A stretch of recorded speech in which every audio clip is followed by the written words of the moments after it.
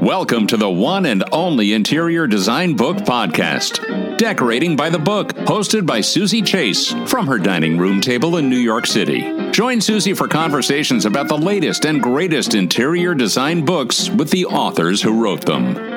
I'll give you the rundown. My name's Amanda Sims Clifford. I'm the executive editor at House Beautiful, and that was my role on this book. But what that really just means is I edited it. So the book is a compilation of different projects we've run over the years, plus a few that are new to House Beautiful. So I was in charge of kind of helping decide what was going to go in the book, editing the stories, repackaging the content to kind of work in this format, and really sort of guiding things through the process. So you're the executive editor at House Beautiful, formerly Architectural Digest, where you launched the brand's millennial-focused blog called Clever. And before that, you were at Food 52, where you launched the design department. As the executive editor of House Beautiful, you see a lot of different design styles. So here's the big question. What is your favorite?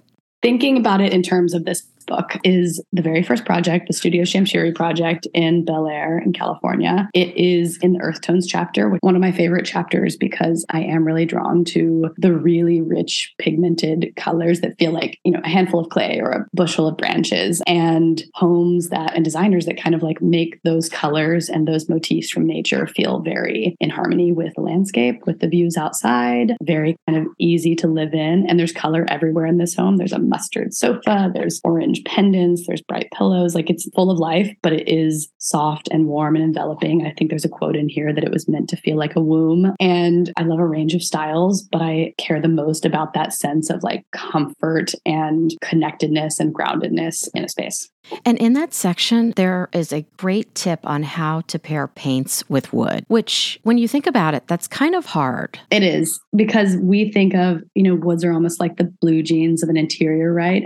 You sort of expect to see them, and they are a so-called neutral in that way, but they're color, like they're different shades of brown and walnut, mahogany, and all of that. They do require thoughtfulness when you're pairing with them. Let's kick things off with a little history of House Beautiful. It was originally published in Chicago in 1896 to showcase the many beautiful homes in the area. It sold for 10 cents a copy and was targeted at the middle class. Eugene Clapp and Henry B. Harvey started the first of the shelter genre publications and named it House Beautiful. Eugene was a civil engineer in Chicago who had an eye for home design and home improvement. He was an early DIYer, and for financial help, he sought help from his friend Henry B. Harvey. They focused on interior design, architecture, and gardening. And then it was purchased by the Hearst Corporation in 1934 and is the oldest still published magazine of its genre. In doing my research, I read this book. I went down the rabbit hole. I read this book called Women's Periodicals in the United States Consumer Magazines. And an early editor said in the beginning it was purely house. It was strictly architectural and decorative. There were no recipes, no wine lists, no babies or dogs. No people wandered through the rooms or appeared on covers. How has the magazine evolved for our modern times? I was fascinated to hear that. I am not surprised, having dug through the archives myself, and I think a lot of our editors have done that. Our 125th anniversary was now a couple years ago, and so we did a lot of content kind of bringing things back from the archives, and I think that rings true. But I think what happened to House Beautiful over the years is it became beloved by a really wide readership, and a lot of people who were interested in design but maybe didn't have access or used House Beautiful as their access to projects of really good taste, great design, and just seeing how to do design right. And I think what happened in that process is that it had to become more accessible. That's something our team, who's been in place for the past,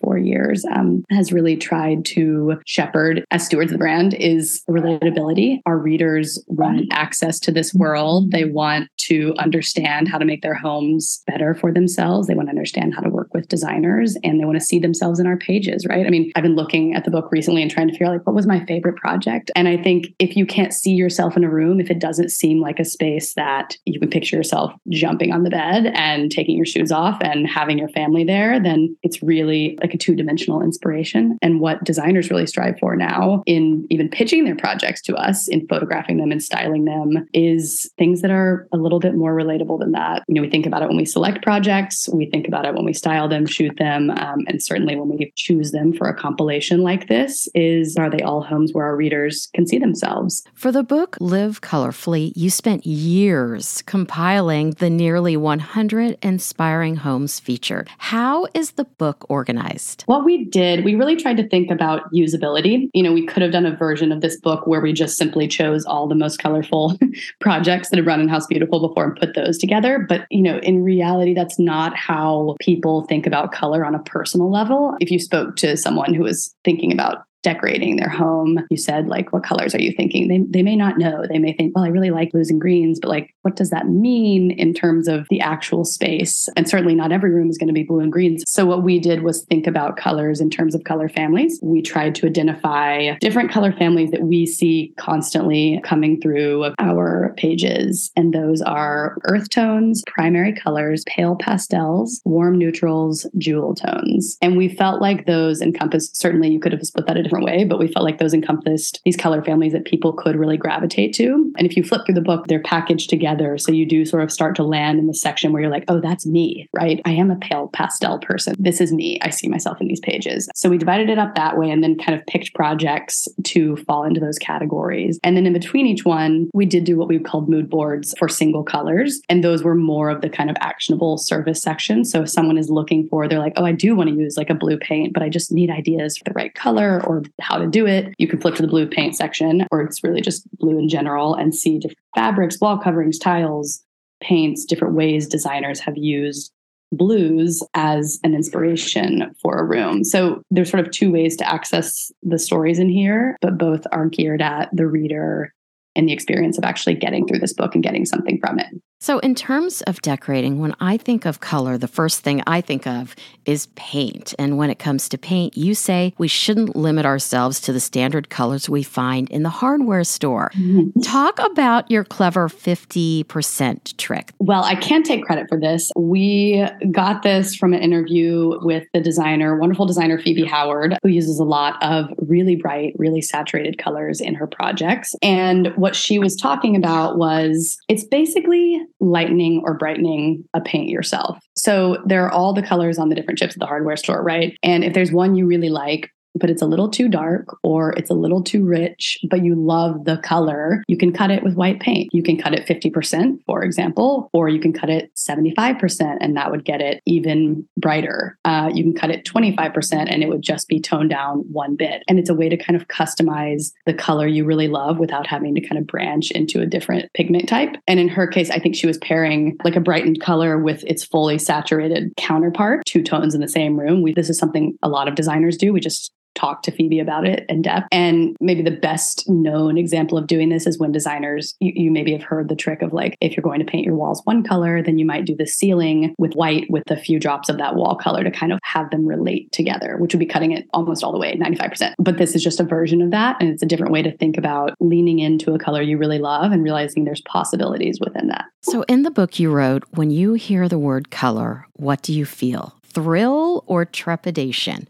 It's rarely something in between. For me, to be honest, it's trepidation. That's why this book is so brilliant, because it takes the mystery out of decorating with color. What do you hear more from people, thrill or trepidation?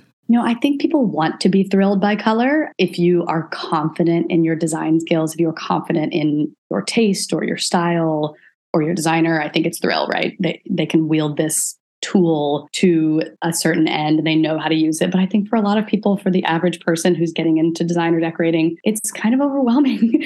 I feel that way sometimes where I love color, but then I realize once I start getting faced with color that I like particular colors. And that came into, how we laid out this book. To me, the best way to kind of suss out what works for you is to see it done, right? To see a project where you think, oh, those color combinations and those colors with that type of style makes a lot of sense to me. And I can see myself feeling comfortable and inspired there, right? It's like you want color to bring vitality to a space, but you also want it to personalize a space and have it feel like you. You've got to flip through a project or projects until you find one that kind of shows you, proves to you what color can be to you. So jewel tones are inherently elegant. There's a whole chapter dedicated to jewel tones starting on page 201. And as you've done in every chapter, you take the mystery out of colors and color combinations. No one does jewel tones better than Corey Damon Jenkins, if you ask me. And one thing that struck me on page 244 was Corey pulled in an emerald green velvet custom sofa in a very, very bright white room. Could you describe that room? This room was on the cover of our magazine, and I feel like we just could never get over it and didn't want to. I wholly agree with you that he is masterful about color and particularly jewel tones. And this space, so it's got incredibly tall ceilings. It is a classical architecture. There's moldings on the ceilings.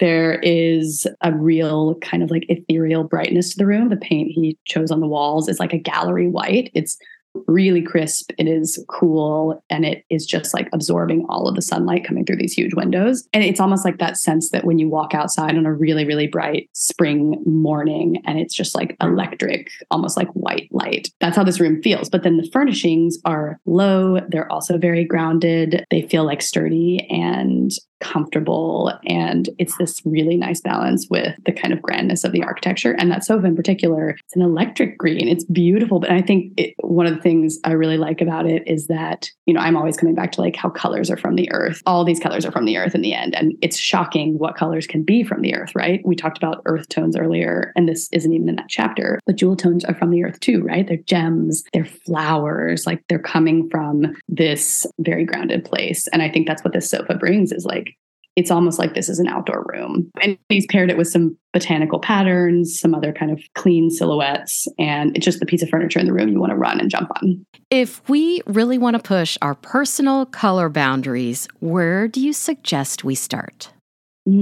I think, and again, I'm going to just be a conduit for what I've heard from designers here, but a small room or a room where you aren't in it every single day, right? If you're going to take a risk, which I highly encourage, it's just paint. You can always redo it. You might want to do it in a space where if you don't love it, if it was a risk that you learned something from, you're able to close the door. If you do it in a bedroom, if you think, maybe I want a really rich red room. So you paint your bedroom red. You still have to sleep in there every night. And if you don't love it, there's no sort of getting away from it in a sense. So we see designers do some of the most creative, fun color applications in powder rooms, in bonus rooms, in kids' rooms. They go crazy in the best way. We hear time and again how much fun designers have designing kids' rooms because there's just a playfulness, a willingness to break some of the other rules and try things that they wouldn't elsewhere.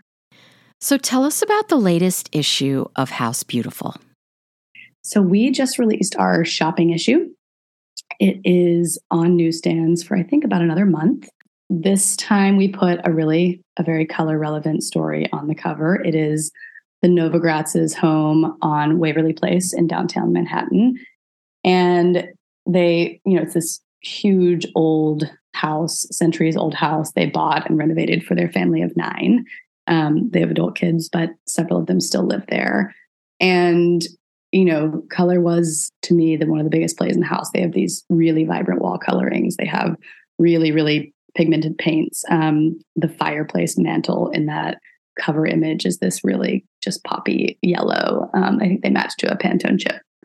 And it's all about, shopping in a personalized way, finding the whole home is a mix of there's like Gucci wallpaper, and then there's estate sale finds. There's, the Novogratz have a variety of product lines. So there's their own stuff that's new from the various places where they have merchandise. And it is a real lesson in kind of like mixing and taking risks and trying different things. That whole issue is really helping you shop for your home. There's a ton of shopping for flexible furnishings that can do different things for you, that you can move around and try in different ways, and thinking about accents that can actually improve your life if you stop thinking about them in the traditional sense. Like, there's a section on table lamps and how you should use them in creative places. And it doesn't have to just go on a side table. It can go on your dining table, on your kitchen counter.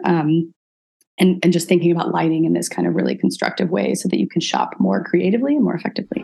Where can we find House Beautiful on the web and social media? housebeautiful.com. And we're also on TikTok, Instagram, Facebook, all House Beautiful. Thank you so much, Amanda, for coming on Decorating by the Book podcast.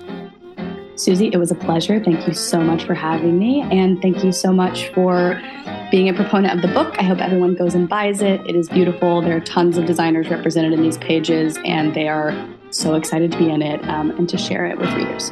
Follow Decorating by the Book on Instagram. And thanks for listening to the one and only interior design book podcast, Decorating by the Book.